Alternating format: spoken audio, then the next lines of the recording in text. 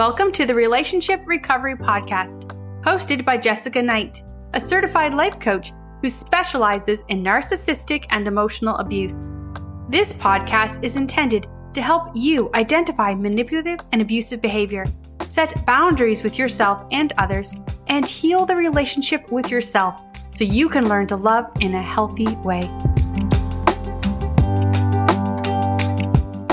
Hello, and thank you for being here with me today. For whatever reason, I've been getting a lot of clarity calls recently, for people that are seeking either narcissistic abuse support or emotional abuse support. But I would say that it's probably more 90% narcissistic abuse support. And one of the things that, almost every person will say is like, I feel so stupid. I can't break free from this. I don't know why I get so wrapped up. I'm so exhausted. I'm constantly thinking about it. I just don't understand why. And I always tell them that it's because you're trauma bonded to them, because the experiences that you've had in your life and the constant cycle of reconciliation, abuse, calm that happens in these dynamics is what is causing you to be trauma bonded to the person. And when you're in a trauma bond and in the trauma part of our brain, logic does not exist. And so trauma bonding is one of my favorite topics to touch on because it is a universal experience for a lot of us that deal with emotional and narcissistic abuse. And if you're looking for a deeper, more descriptive podcast on that topic, I recommend going back to one of my first episodes when I walk you through what a trauma bond is. And today, I want to touch on how we actually begin to break that trauma bond. There are a few actionable steps that you can take to finally begin to break trauma bonds. And this is something that I work with a lot of clients on. It also is something that is extremely painful and hard. And so if you feel like you're having a really hard time with this or that it's completely impossible for you, just know that you're not alone. You are really, really, really not alone. The first step, honestly, is recognizing that you're in a trauma bond. That's really it, is to be able to name and say that I am trauma bonded to this person, which means that you may stop saying, I'm so in love with this person, I'm so attached to this person, but instead I'm trauma bonded to them, that there's something outside of me that's bringing me into this relationship. Once you realize that you're in that cycle, it can feel a bit like a wake-up call, almost like you're stepping outside of your experience for the first time. The second step is to begin to understand what's real and what's not. A lot of people don't really understand what that means. Like, what is real and what is not? And what I mean by that is that when you are in this cycle, a lot of things are happening that are not facts. They're not based in reality.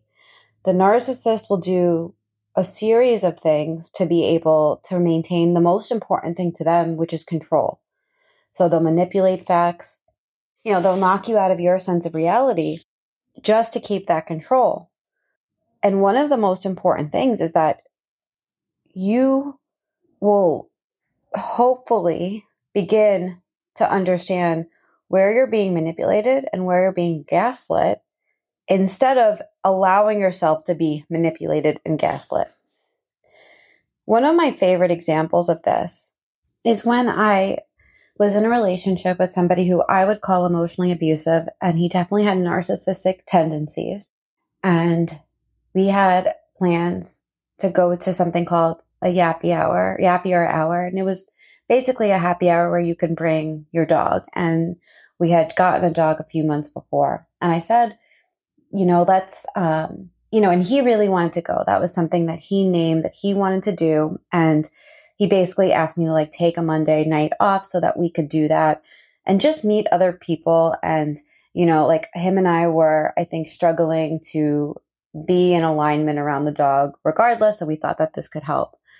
And so I think I moved a few days before. I took the whole day off, which was really nice for me to be able to just unpack and settle. And my child was at camp that day. And then, I picked her up, got her settled with the babysitter, and texted him saying, I'm on my way. And the truth be told, like I usually spend a lot of my day talking to people. I really didn't spend like any of that day talking at all. So I was like in a different headspace, and then I get stuck in tons of traffic. And so he didn't actually respond to me when I was on my way. And usually he does. He'll say, okay. And since I got stuck in so much traffic, it took me about an hour to go a distance that should really take about 25 minutes.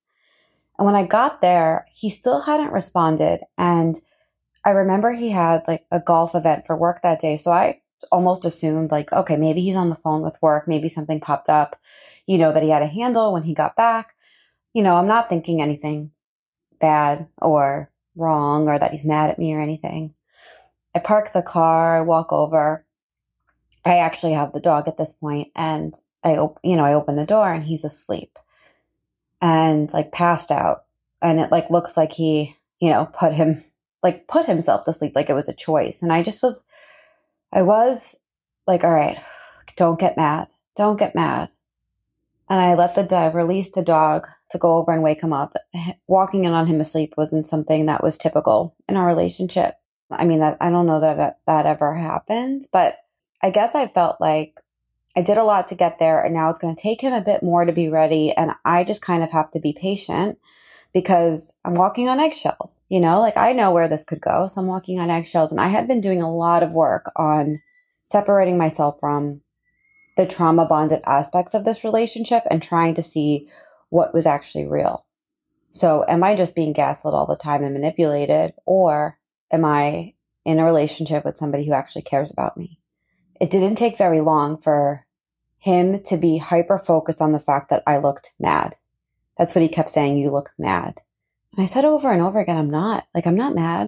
Like, yeah, I'm a little surprised and maybe a little annoyed, but I just sat in an hour's worth of traffic. It took me a long time to park. And truth be told, I haven't really talked to a human being today because I've been like cleaning and unpacking and getting things sorted. So I'm not mad. I'm just like quiet. I'm kind of in my own head. And I sat down and started to respond to emails so he could shower and, give him some space to kind of get ready. I knew he most likely felt guilty. So I just wanted to let it be. And we never made it to that event because what ensued after that was that I was blamed the entire time that he was now in a bad mood because I looked mad.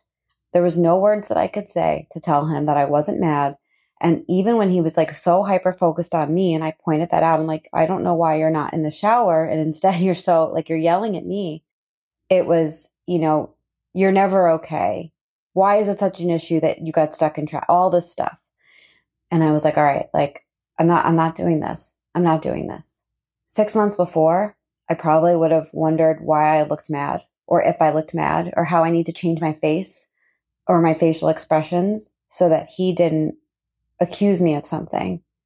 In this scenario, I was able to see what's real or not. What was real is he fell asleep. He felt guilty. He couldn't handle that feeling, projected it onto me, and it escalated into a fight so that nobody felt good. And when I left that night, that was absolutely like one of really the beginning. The beginning of the end happened months before, but this was like the beginning of the real end because the relationship ended within a week. I was so close to what was actually happening and able to see it and name it and not get emotionally activated and defensive. It's important for you to know that wherever you are in your journey, the narcissist will always do what they can do to manipulate or gaslight you into submitting to them. And you can't let them win. And when you're able to recognize what's real and what's not, they don't.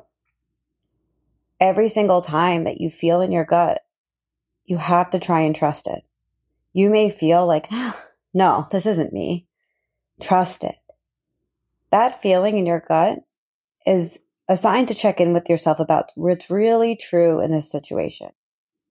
And you are capable of recognizing what's real, what's true, and what's not. And I work with my clients a lot on getting to that reality with them, getting underneath the surface. And in doing this, you can gain your power back from the narcissist. It doesn't matter what techniques they use to manipulate you because you have proof of reality.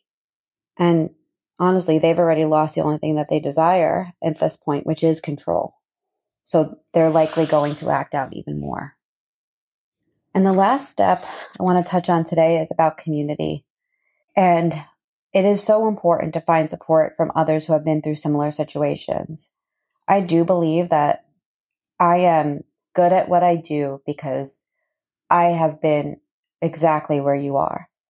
And I know for many that narcissistic abuse and emotional abuse is often a secret because people are shameful and they're fearful of consequences, such as losing custody of children or being shunned by family members or even friends.